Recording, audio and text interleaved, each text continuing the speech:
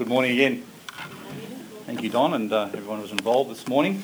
If you have your Bibles, turn to Philippians chapter 3 with me as we continue our look at this particular chapter on winning the prize that God has called us to. Philippians chapter 3, we'll read from verse 12 to 16 this morning.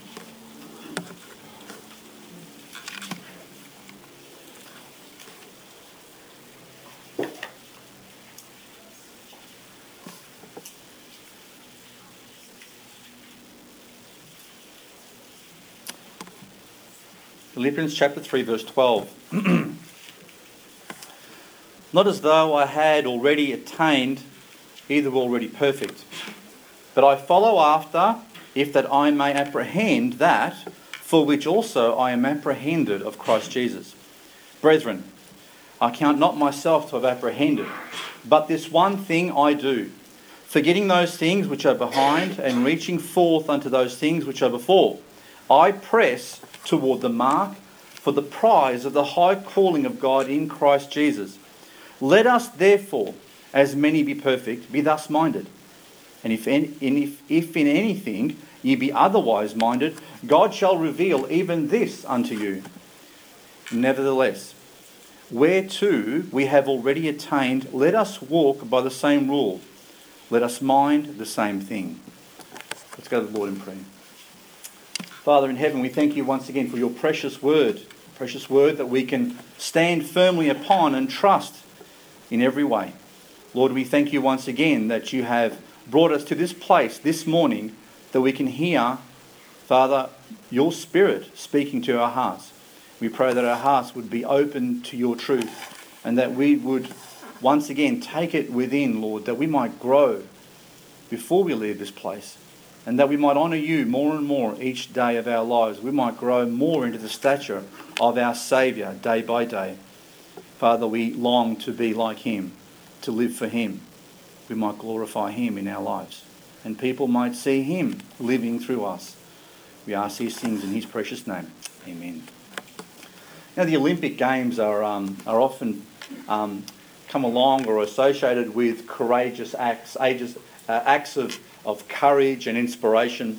And from a particular Olympic game at the Mexico City, there came a story of a marathon runner, an African, who was running its marathon and he fell during this marathon and fell quite heavily, and it set him back quite a way. But he continued to run. And the stadium was empty by the time he got there. Everyone had left. They had the ceremonies, they had awarded the medals, everyone else had sort of come in, and he came in and plotted in by himself a long time after. And there was a reporter there who managed to hang back and wait for him, and he wanted to ask him a particular question. And the news reporter went to him as he came over the finishing line, and he said, "You didn't have to do this." In other words, finish this thing off, way after everyone else. And the runner said, "Why?" He goes, "My country didn't send me here just to start the race, they sent me here to finish it." With this analogy of Paul loves to use the Olympics as an analogy for the Christian life. And in this particular analogy, in this particular passage, he likens our life to a runner, to a marathon runner, in order to help us to understand what's required to complete this course, to live this life, to run this race. What discipline is required of a runner in the athletic competition is required of us. Effort, focus, dedication in order to win a particular prize.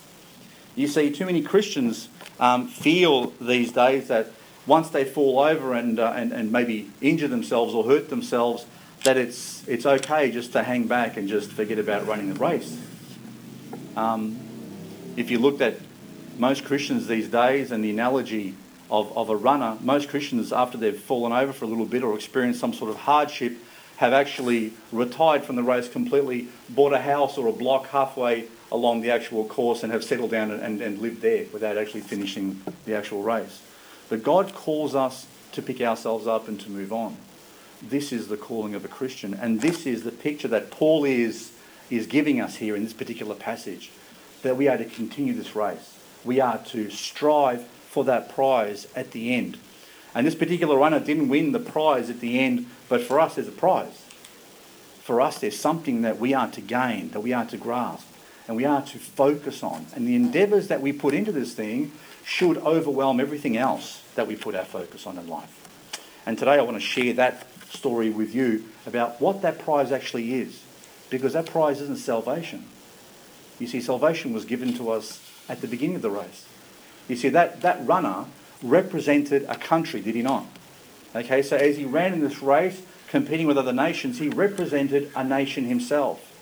And he wanted to fulfill the obligations that he had to his nations. He wanted to make his nation proud of him for trusting in him.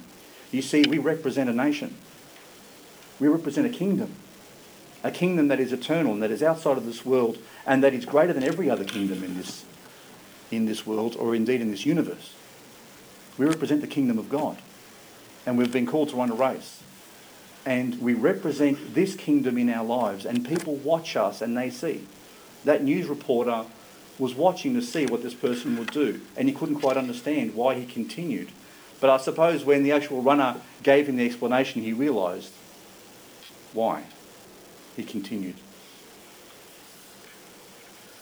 Paul, I'll give you a bit of a recap from last week and from the previous weeks. Paul, before he met Christ on that road to Damascus, had tallied up a great number of important things that he'd done. Now, he actually gave us a list at the beginning of this passage about who he was associated with. He was a member of the Pharisees. He had trained under Gamaliel. He had done all these different things in his life that really made him a person of importance in this world. He had a great reputation. He had a great heritage. He had a great accomplishments. But you know something?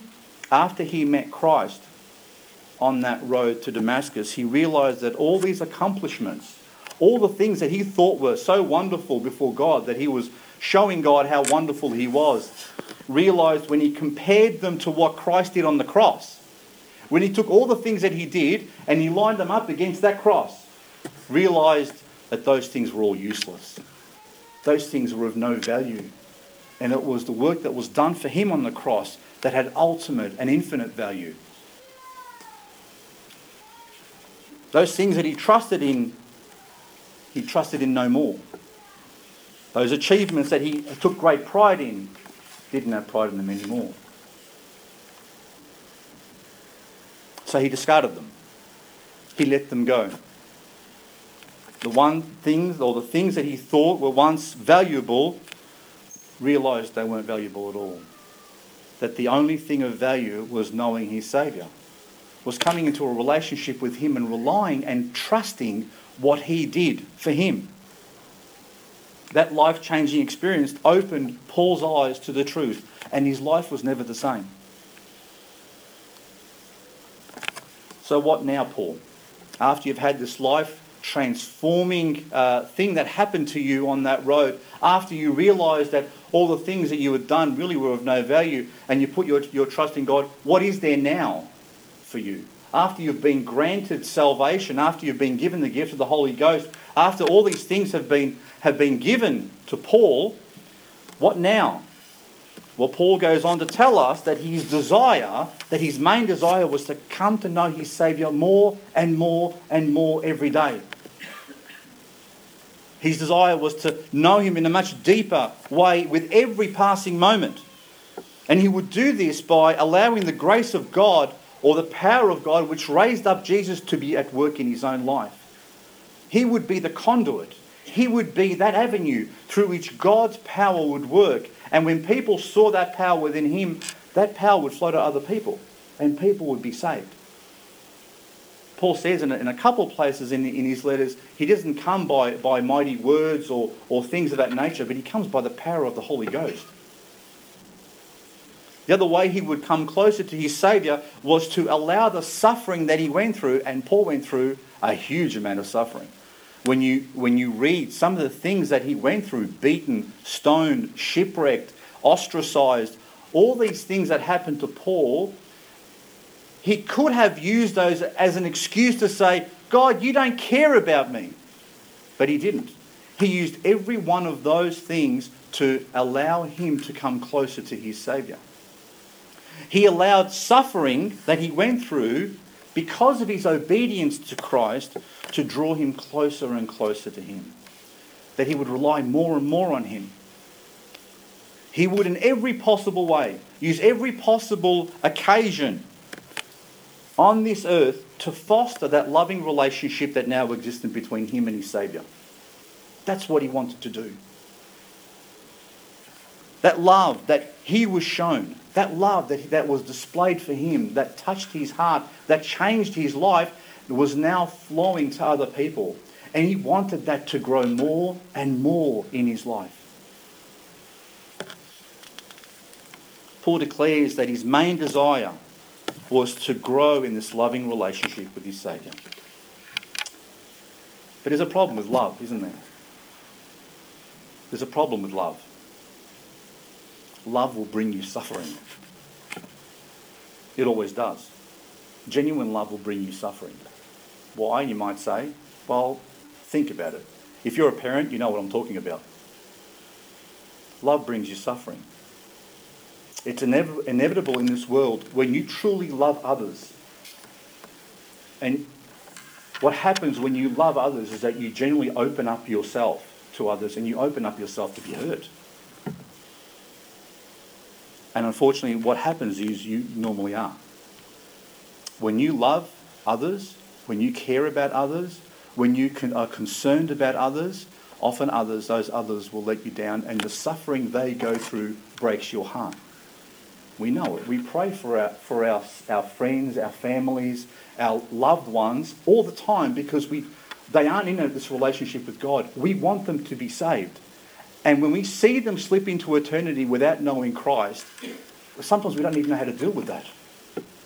I don't. Because I can't imagine where they are now. Genuine love brings pain. It brings suffering. But that's what Jesus did, you see. My Saviour came to this earth and went through all that suffering because he loved us. The ones that he came to save, he allowed to kill him. He loved so much that led him all the way to that cross. Jesus doesn't want us to avoid suffering. Because to avoid suffering means to avoid loving. And love is why he came. And love is the name of this game. When we suffer for his sake, there is much gain for us. There is much gain. We don't suffer enough in this country. We shield ourselves from suffering. We like to cocoon ourselves in our neat little worlds. Sometimes we don't want to get our hands dirty with dealing with people who are too much of a pain. We'd rather stay away from them. So we isolate ourselves as much as possible. We make our lives as clinical as we can. And we keep away from the pain. Because to get too involved with other people's lives brings problems, doesn't it? But God has called us to these problems. God has called us to be the solutions to these problems. God has called us to carry that message that changed our lives to these people who have these problems. Because they need to hear this message. Turn to 1 Peter chapter 4 with me. We'll see what the Apostle Peter says to us regarding this.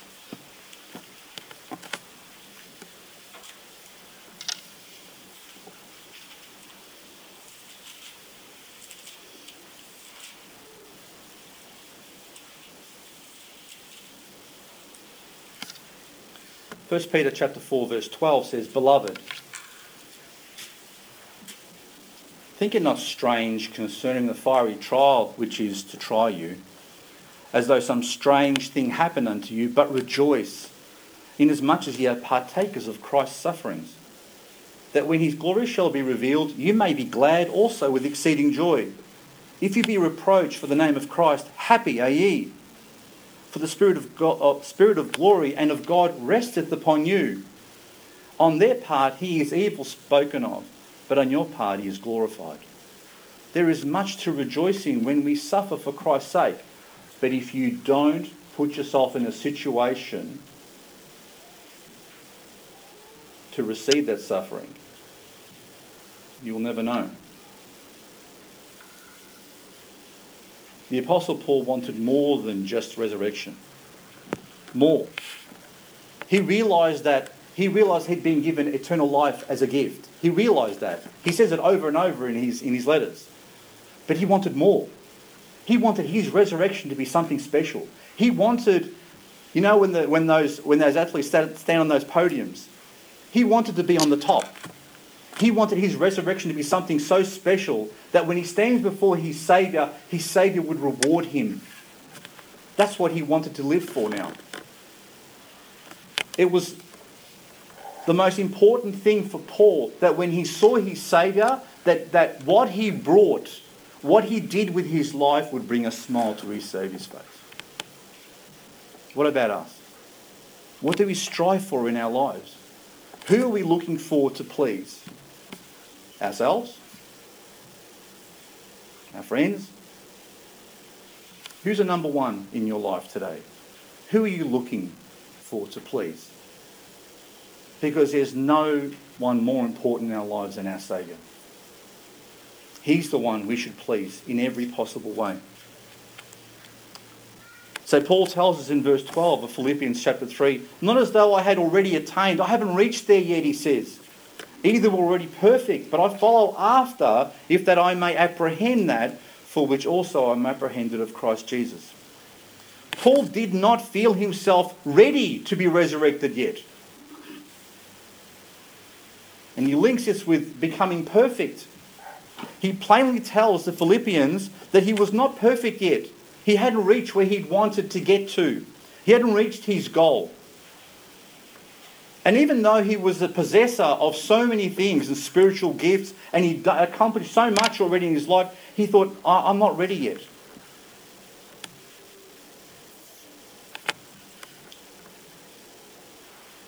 His desire through sufferings, through the power of the resurrection, and through his personal relationship with Christ, Paul wanted to be as perfect as possible for his Saviour. Paul was still on this journey. He didn't feel himself as if he'd reached where he was meant to have gotten to, with respect to his own holiness. Does that surprise you? The Apostle Paul, 30 years after he got saved, was still saying, I'm not ready yet. I haven't reached where I want to get to yet. If Paul did not believe that he'd reached his goals, then how do we compare to him? How do you and I compare to the Apostle Paul when we stack up our own lives with respect to him? If we were to contemplate the achievements of Paul, his obvious knowledge of the Scriptures, his ability to preach the gospel and convert thousands, the thousands of converts that he actually had as a crown for himself, the extraordinary revelations that God gave him, whereby he was able to pen these wonderful letters that we read today. Even though he had done all these things, he didn't consider himself to have achieved after 30 years what he really wanted to do for his Saviour. What does this mean for us?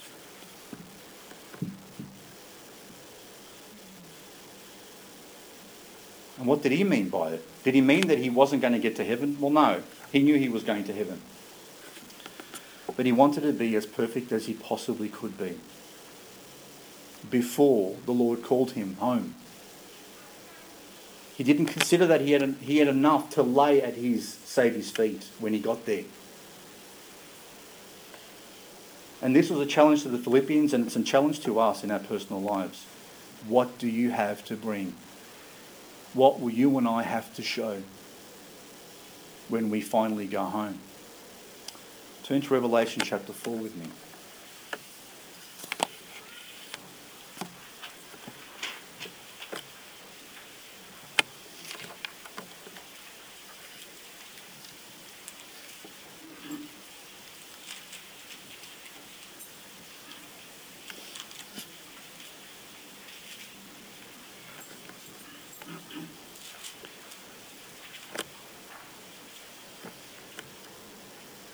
As we read this passage, I'd like you to consider, if you were to die now, what would you bring to your Saviour?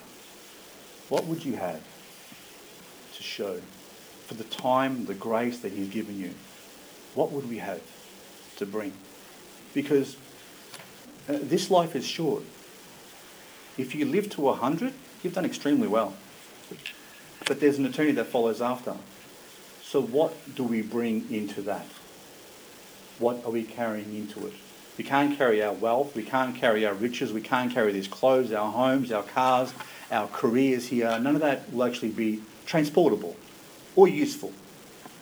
But there is something you can bring. What would you have for the rest of eternity to show?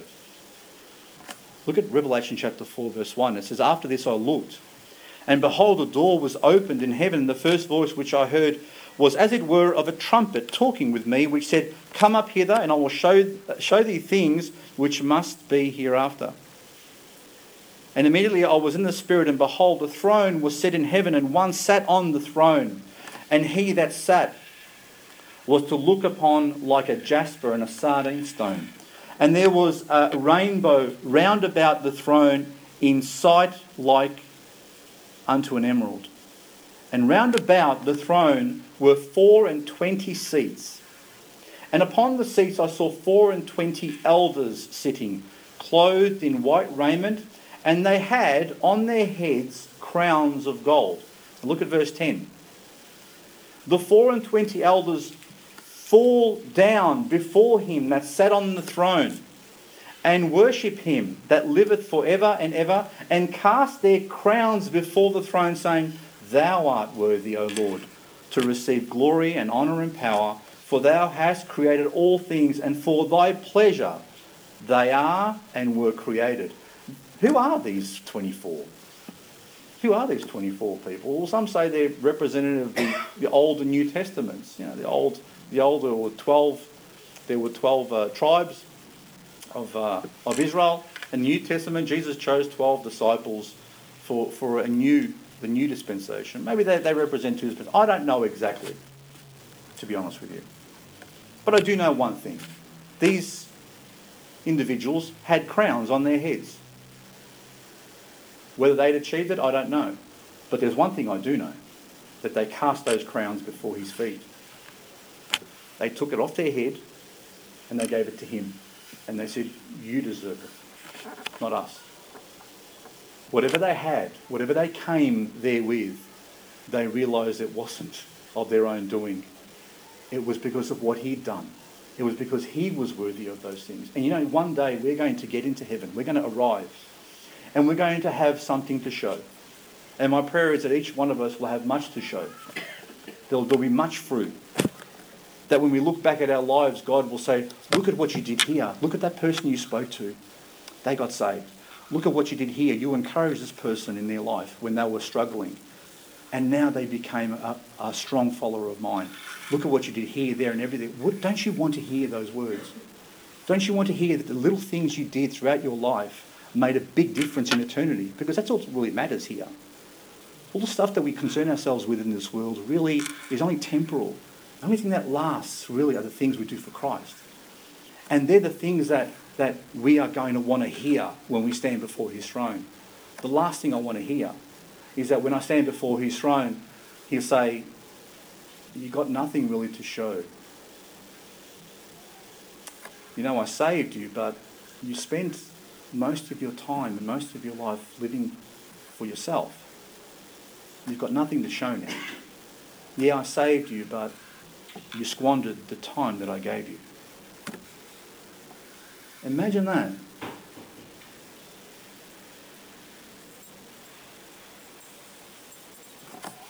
The Bible says that we are striving for crowns. Did you know that? Most of you know that there are different crowns that Christians can strive for and win. 1 Corinthians tells us, "And every man that striveth for the mastery is temperate in all things." Now they do it to obtain a corruptible crown, but we an incorruptible. We're striving for a crown. 2 Timothy also says, "I have fought the fight." This is Paul at the end of his life. He says, "I have fought the fight, I have finished my course, I have kept the faith."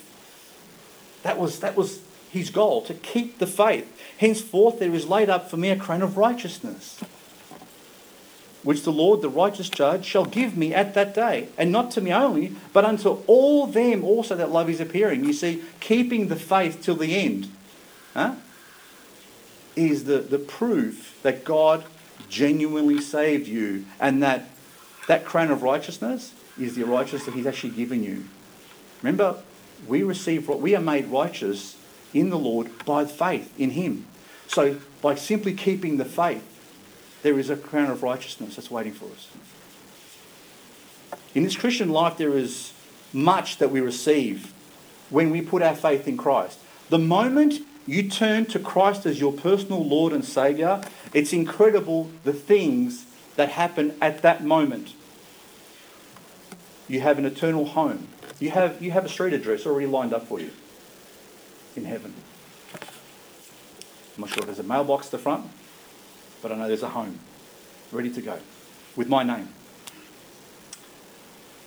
There's the indwelling of the Spirit of God. God came in and decided to live inside my heart. That happened at that point.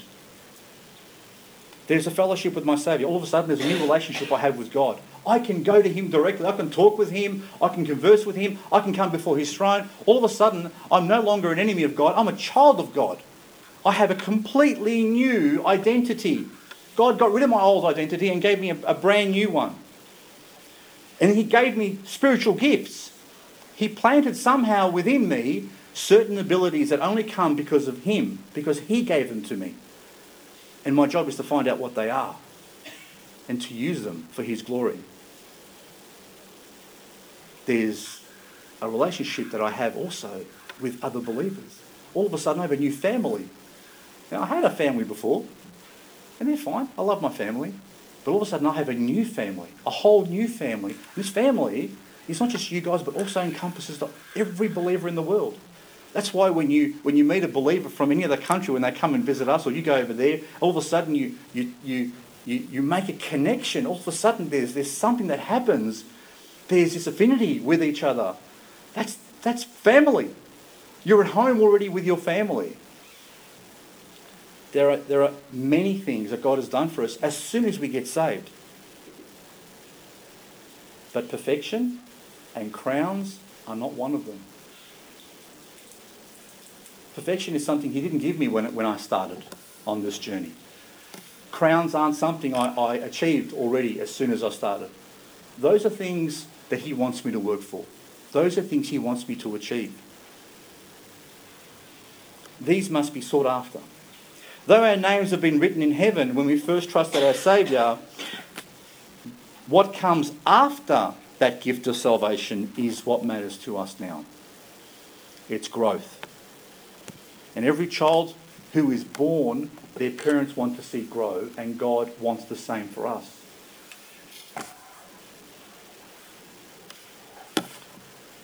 So what's Paul's attitude, even though he hadn't achieved his goal after 30 years? Would you be discouraged after 30 years not to have achieved your goal? Some people get discouraged after 1 year of effort. Well, Paul had been going for 30 years. Did he despair or lose hope or give up trying to be everything God was calling him to be? Did he throw a tantrum after 30 years of being a Christian because he still wasn't perfect? No. The first thing that Paul makes very clear is that he is not satisfied with where he is. The first thing that Paul does is he says very clearly, I'm not happy with where I am. I'm not satisfied with my present condition. He knew there was something better. He knew he had to continue to move forward. And this is where each one of us must start. You have to start at this point. If you want to gain this prize, if you want to win this prize, you have to start with the point of being not happy. Not happy with where you are. Because the moment you get to a stage where you say, I'm happy where I am, I've done enough, guess where you're not going? Forward. You're not going to improve. This is the place where we must start if we want to make progress with our spiritual walk. Not being happy with where you are is the foundation upon where you can build onto greater things. I've shared this with you once before. I had a Jewish accountant once. And one of the things that he told me, which stuck in my mind, is that he said that a person will not make any change in their life unless they are sufficiently unhappy with their position to do something about it. You won't make that change in your life. You won't put the effort in to make the hard decision until you get to a point where you're so unhappy with where you are that you force yourself to do it.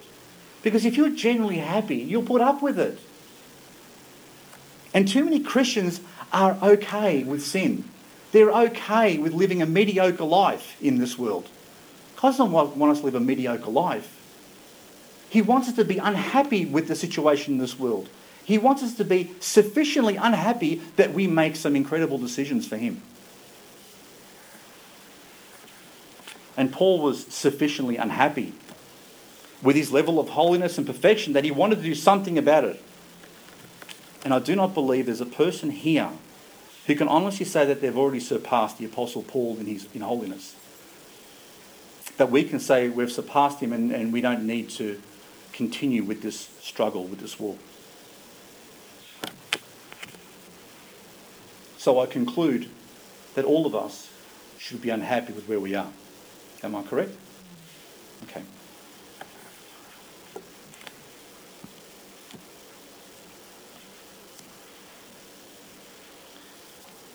The second thing you need to believe, if you want to make progress in this Christian walk, is to believe that you actually can change. You believe that you can actually grow. You can actually grow. There are plenty of Christians who are living in this world who have given up, who don't believe anymore that they can actually grow spiritually. They gave up the fight a long time ago. They gave up on themselves. Even though the Word of God says you can, they've lost their faith in that. They don't believe it. But the Bible says that you can grow. Regardless of where you find yourself today, regardless of your position, you can improve. You can move forward. But without belief, you won't put the effort, will you? If you don't believe you can achieve a specific goal, you will not put the effort in. And that's what God wants us to understand. First of all, be unhappy with where you are. But second of all, believe you can reach it.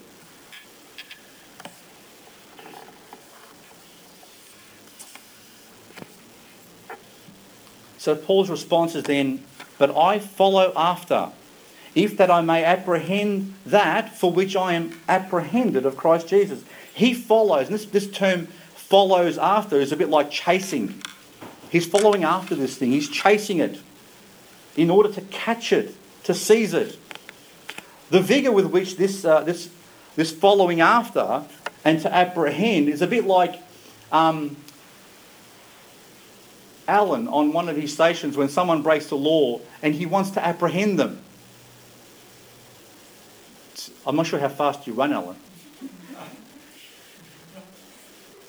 But I mean, your legs would be moving pretty quickly if someone had broken the law and had injured someone or whatever. You're putting some effort into it, aren't you? Okay. It's a bit like a football player who sees that ball in front of him. Do they put effort to go and get that ball? Of course they do, unless you're a Carlton player.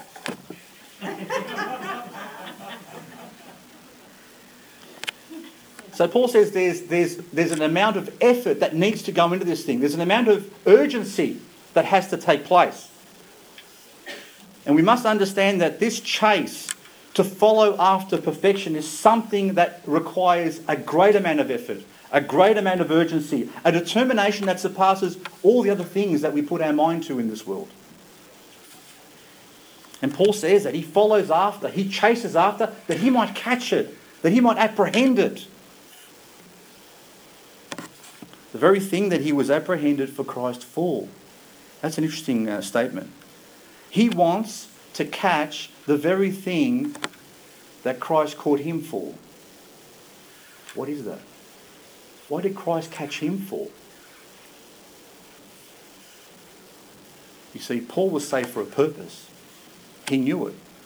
If Paul says, I was apprehended for a specific reason, then you and I have been saved for a specific reason. Saved for a reason. Not just saved for no reason at all. You and I have been saved for a specific reason. And Paul knew that reason. We're not saved just to languish around and be the same as we were before, the languish in sin and the misery of this world. Turn to Romans chapter 8 with me. Verse 28.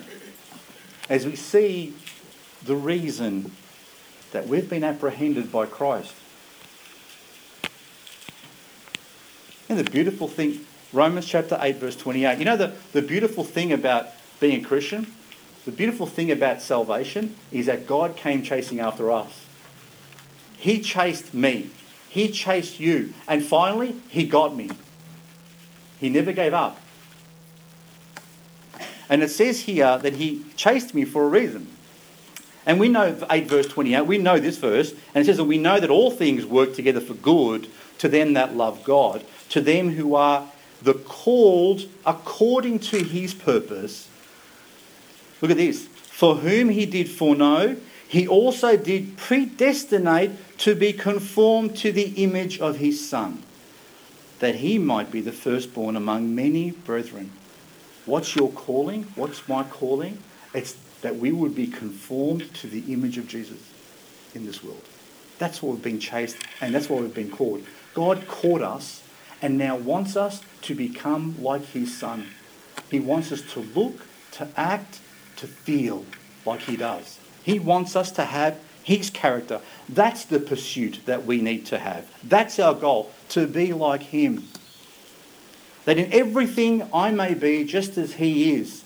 This is our goal, to be perfect like Him. That's our goal, to be just like Him.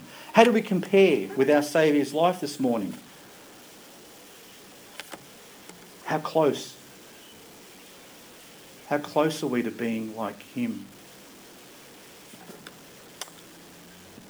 Paul realised that he still hadn't achieved that after 30 years.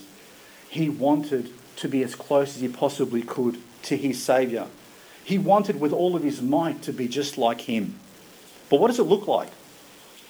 Do we have to walk around with some disciples and go preaching in the streets, or what does it look like? Well, it might require preaching in the streets. It might require walking around. It might require selling everything you have. I don't know. It depends what God calls you to. The truth is that being like Christ is different for every one of us. Every one of us is different. It looks different. Why? Because we're all saved at different times. We have been given different gifts. We have different abilities. We have different opportunities. We've been called to grow to the maximum of what God has given in our hands. Thus, someone who has a little can grow to the perfection in relation to what they've been given and to the grace they've been given and the circumstances that they're in. A pastor, a deacon, an usher, a Sunday school teacher, a cleaner, a musician have all different callings and look different. So men are different to women, are different to children. There are different expectations. So how do we all look like Christ? Well, it's remember that story of the talents? God gave a certain number of talents to His servants. And the goal of those talents is that each one of us has been given a certain number of talents. And we are to do with those talents what God has called us to do to the full potential. The one that was given 2, He brought back another 2. And God was absolutely wrapped with that.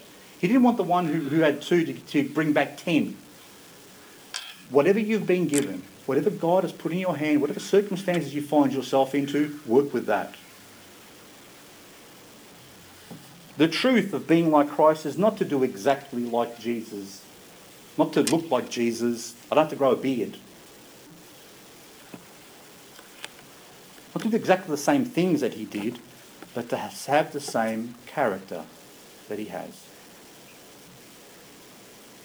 Regardless of our circumstances, regardless of our experience, regardless of our gifts, we can respond in a way in life that's consistent with His character. that we can be like him. So when something comes up against us, we can respond to that the way he would respond to it. This is why this relationship with him is so important, you see. This is why being as close to him as possible is so vital in our lives. Because without it, it's useless. Religion without relationship is meaningless. Meaningless. So Paul says in verse 13, Philippians chapter 3, verse 13, "Brethren, I count not myself to have apprehended, but this one thing I do, forgetting those things which are behind and reaching forth unto those things which are before." This one thing I do. And he puts it in a negative way and a positive way, but it's the same thing he's talking about. He forgets what's behind. Forgets. Forget those things which are behind. And he reaches forth, to grasp that thing which is in front of him.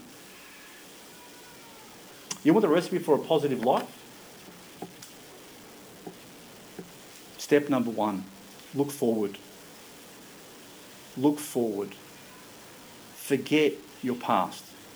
Forget the failures, the difficulties, the heartaches, the hurts, and all those things. Forget them. Put them in the past where they belong. And don't carry them around everywhere you go. Letting those past hurts, those past feelings, those past problems that you experienced affect everything you do today and tomorrow. Nothing behind you is any good to you. Everything behind you is only a distraction from you moving forward. So we must make every effort to forget about the past in order to move into the future. You can't take the baggage of every hurt, disappointment, frustration, regret, carry it around everywhere you go and expect to have your eyes focused on the prize at the same time. How would that marathon runner have been if he grabbed all his luggage from the airport and tried to run with that? He already came in last. Yet we seem to do that too often in our lives. We get so caught up in what happened behind us that we camp there and we don't move forward in our lives. We mustn't allow ourselves to get caught in the past. And I'll tell you something, the only reason we do get stuck in the past is that we choose it. We choose it. God has given us the ability to move forward with our lives. He gives us that ability. And you need to believe that if you are to move forward, if you are to progress with your life.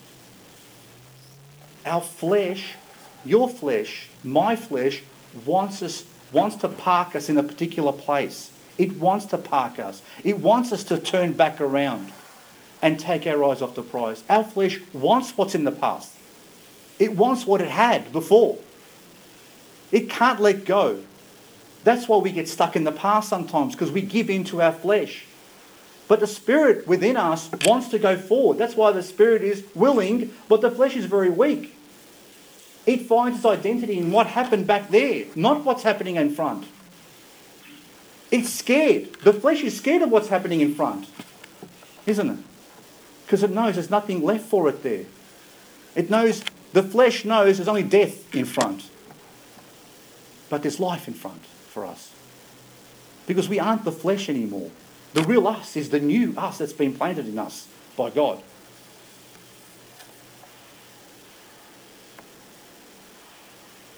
And how do we move on? How do we get freedom from this past? Well, there's a simple choice that needs to be made. And it comes back to being dissatisfied again, being unhappy with it.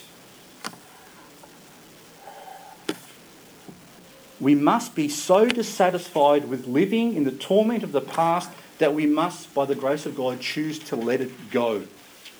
Choose to not let us weigh us down anymore. We must hate it so much that we see it as an evil thing. And how would you do that? Well, let me ask you a question. If you're saved today, I will guarantee you've had victories in your life, have you not? You know, when I was saved, the first thing that God changed in me overnight was my tendency to swear. That was a little thing for God, nothing. But overnight, that was a confirmation for me that something had happened already in my heart. That was a victory that God had given me. I wanted to change that before I got saved. I wanted to stop swearing, but I couldn't even do it with my own effort. And God, one day, when He pulled me out of that, out of the mire that I was in, all of a sudden I stopped swearing. And I knew at that point God was working in my heart. I know every one of you has a story like that. I know every one of you has a victory you have in your life. You've been able to overcome. Maybe it was addiction to cigarettes. Maybe it was drinking alcohol. Maybe it was any number of things that plague people in general. If you've overcome in the past, then you can overcome again. Not by your effort, but by His grace. Because if God gave you the ability to overcome something that you won the victory on, what makes you think He doesn't want you to win more victories?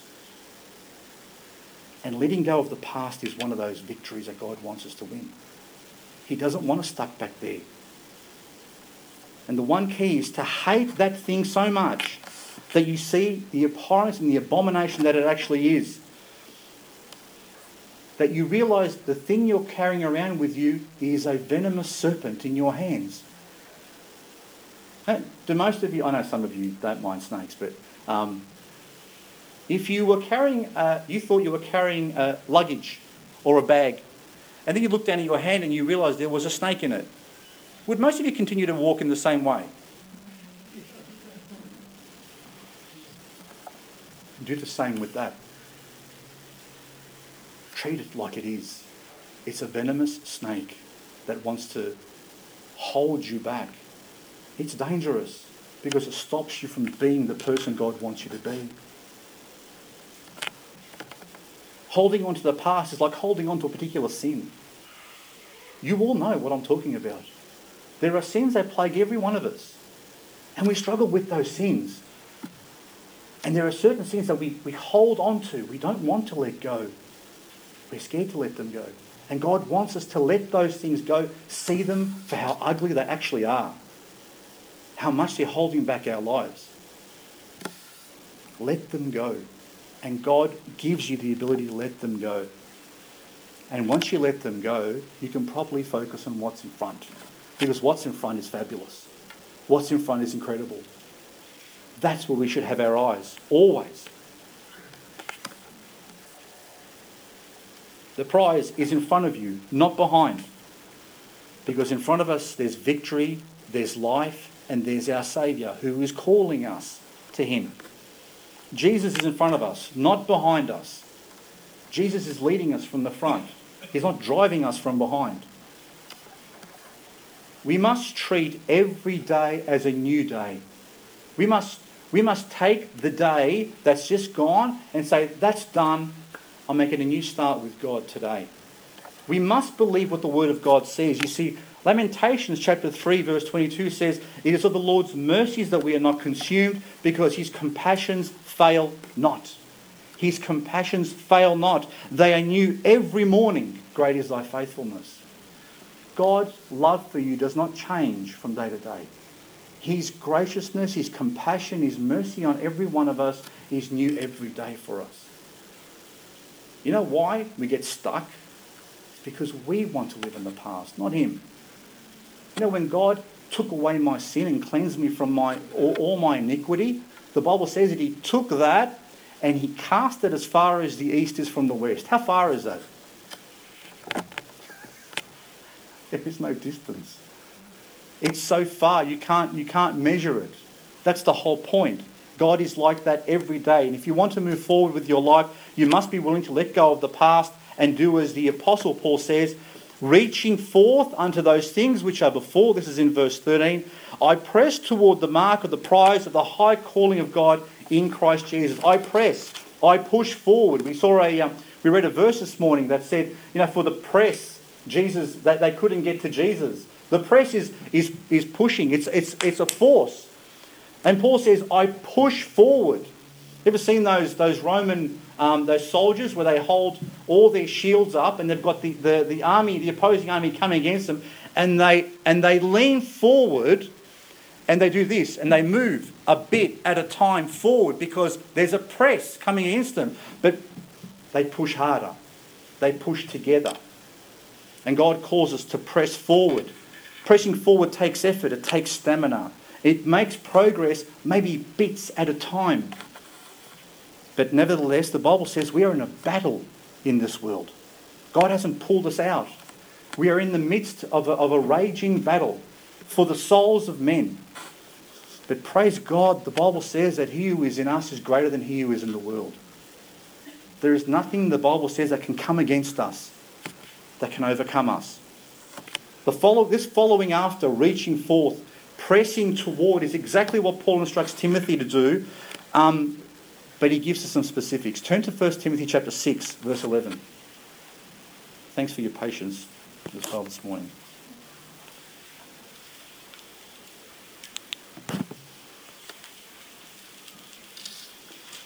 1 Timothy chapter 6, verse 11.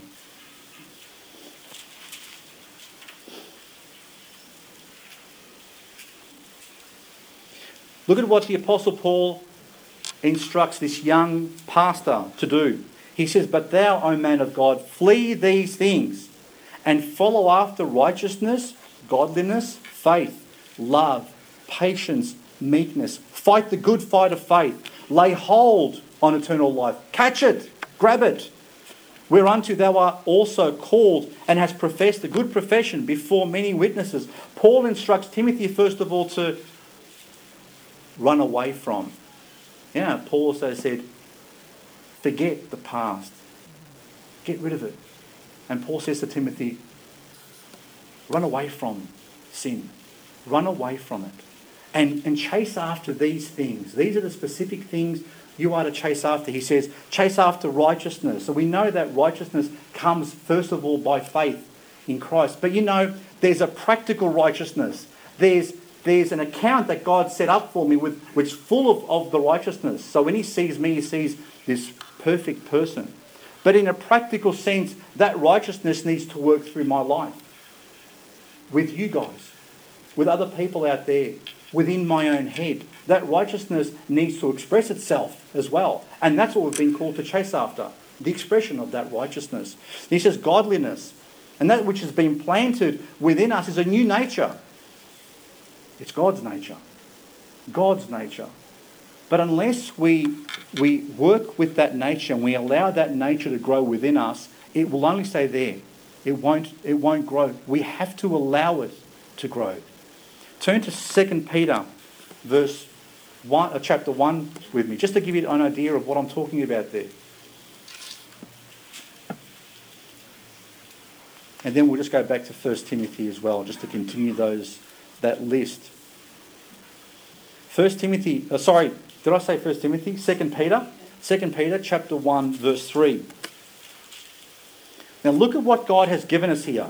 It says, according to his divine power hath given unto us all things that pertain unto life and godliness, through the knowledge of him that hath called us to glory and virtue, whereby are given unto us exceeding great and precious promises, that by these ye might be partakers of the divine nature, having escaped the corruption that is in the world through lust.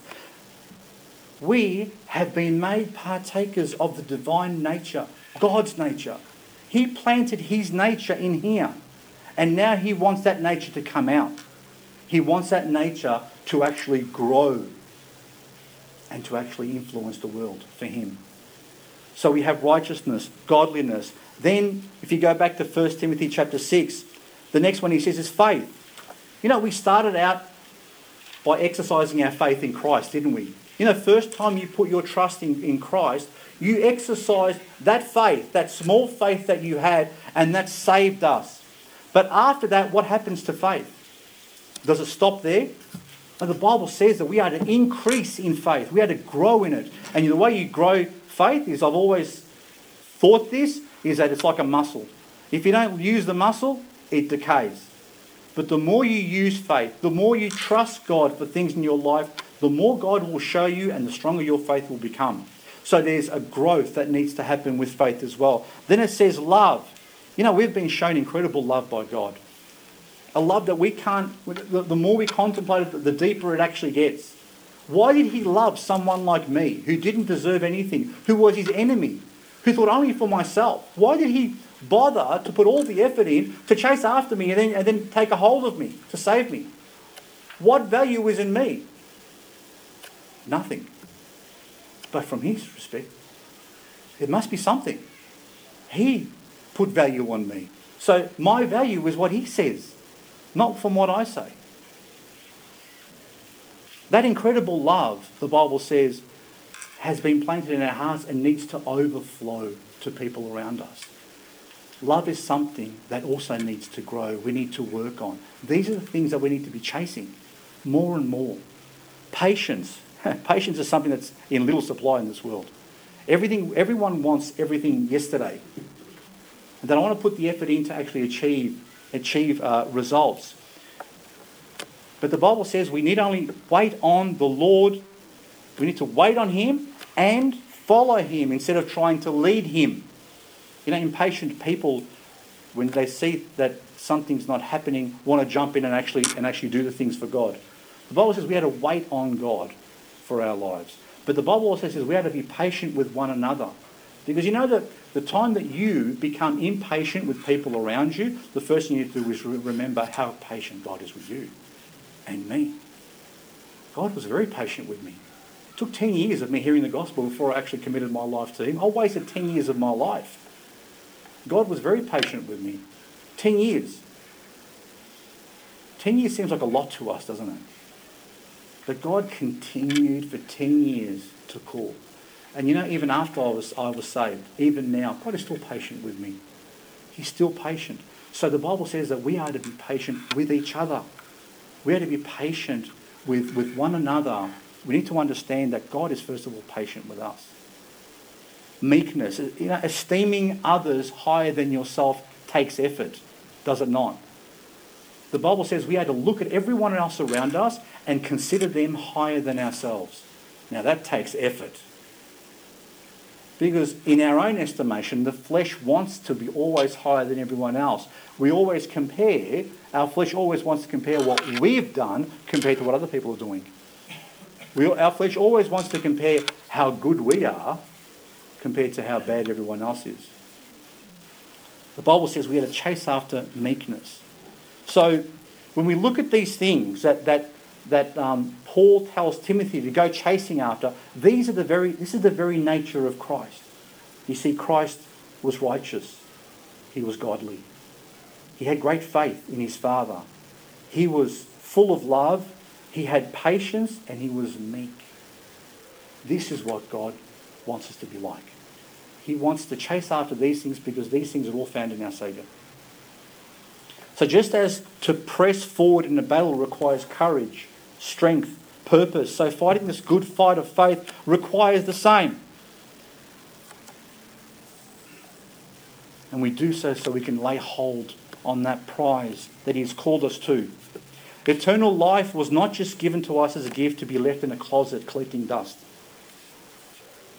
This life is meant to be lived with passion and grace, running into the fray, against the world, against the temptations, in defiance of the devil and his devices. For the only thing between defeat and victory is yourself. You just need to make the choice. Paul advises us that in order to be successful in God's eyes, we should follow after Christ for the very reason that he took hold of us. Forget about what's behind and reach forward to what's in front. Press forward to the prize of the high calling of God in Christ Jesus, and that's to be as much like our Saviour as possible, to grow as close to him as we possibly can, to in this world be as he is. We've got much work to do. There's a lot for us to do. When you look at the work ahead, there's plenty there. There are people around us who are slipping into eternity day after day without knowing the Saviour. Do we concern ourselves with so many petty things in our lives? Do we fill our lives up with so much stuff in this world that we forget the big important things? The most important thing for us is to chase after him, is to be as like him as we possibly can. Once we take our eyes off that prize, we start to go backwards in our lives. So Paul says in the last two verses, "Let us therefore as many as be perfect, be thus minded, and if anything ye be otherwise minded, God shall reveal even this unto you. Nevertheless, whereto we have already attained, let us walk by the same rule, let us mind the same thing." Paul says that even if there are those who believe they've attained perfection, Paul says, just keep doing the same thing. Keep aiming for him. And even if you have something in difference, God will reveal that to you as well. But he also says, wherever you've reached, keep it. Hold your ground at that point. Keep looking forward. Don't go backwards. Wherever you've attained, keep that in your life. Don't allow yourself and don't let the enemy get you to go backwards. Where do you find yourself in this race today? Where are you? Have you fallen? Are you still on the ground? Have you picked yourself up a number of times, but you're pretty bruised and hurting? Have you retired? Are you sitting under a tree, enjoying some sun? Or are you running into this fray? Are you in this battle? Are you running this race? Because a race takes effort. It takes desire. It takes passion. This race is what God has called us to be just like Jesus. Are you putting in the effort worthy of this prize? Are you putting in this effort? Or are you just jogging along at your own pace? Have you lost sight of what you've been saved for today? Make your life count for Jesus. Make it count. Make a commitment to be from today as much like him as you possibly can. Grow in his grace. Never doubt his love for you. If there is something you need to confess to him, do it today. Confess it to him today. Come before him now, even. Maybe we'll take a few moments now just to examine ourselves once again. Be honest with yourself. Don't lie. There's no point lying to yourself. You may as well be honest and say it as it genuinely is. God knows our hearts and he wants the very best for us, but God wants us to run this race. Let's bow our heads and let's just spend a few moments just examining our hearts before God, the Lord. Is being like Jesus your goal today? If it hasn't been to this point, then make it so now. Tell him now that you want to be just like him.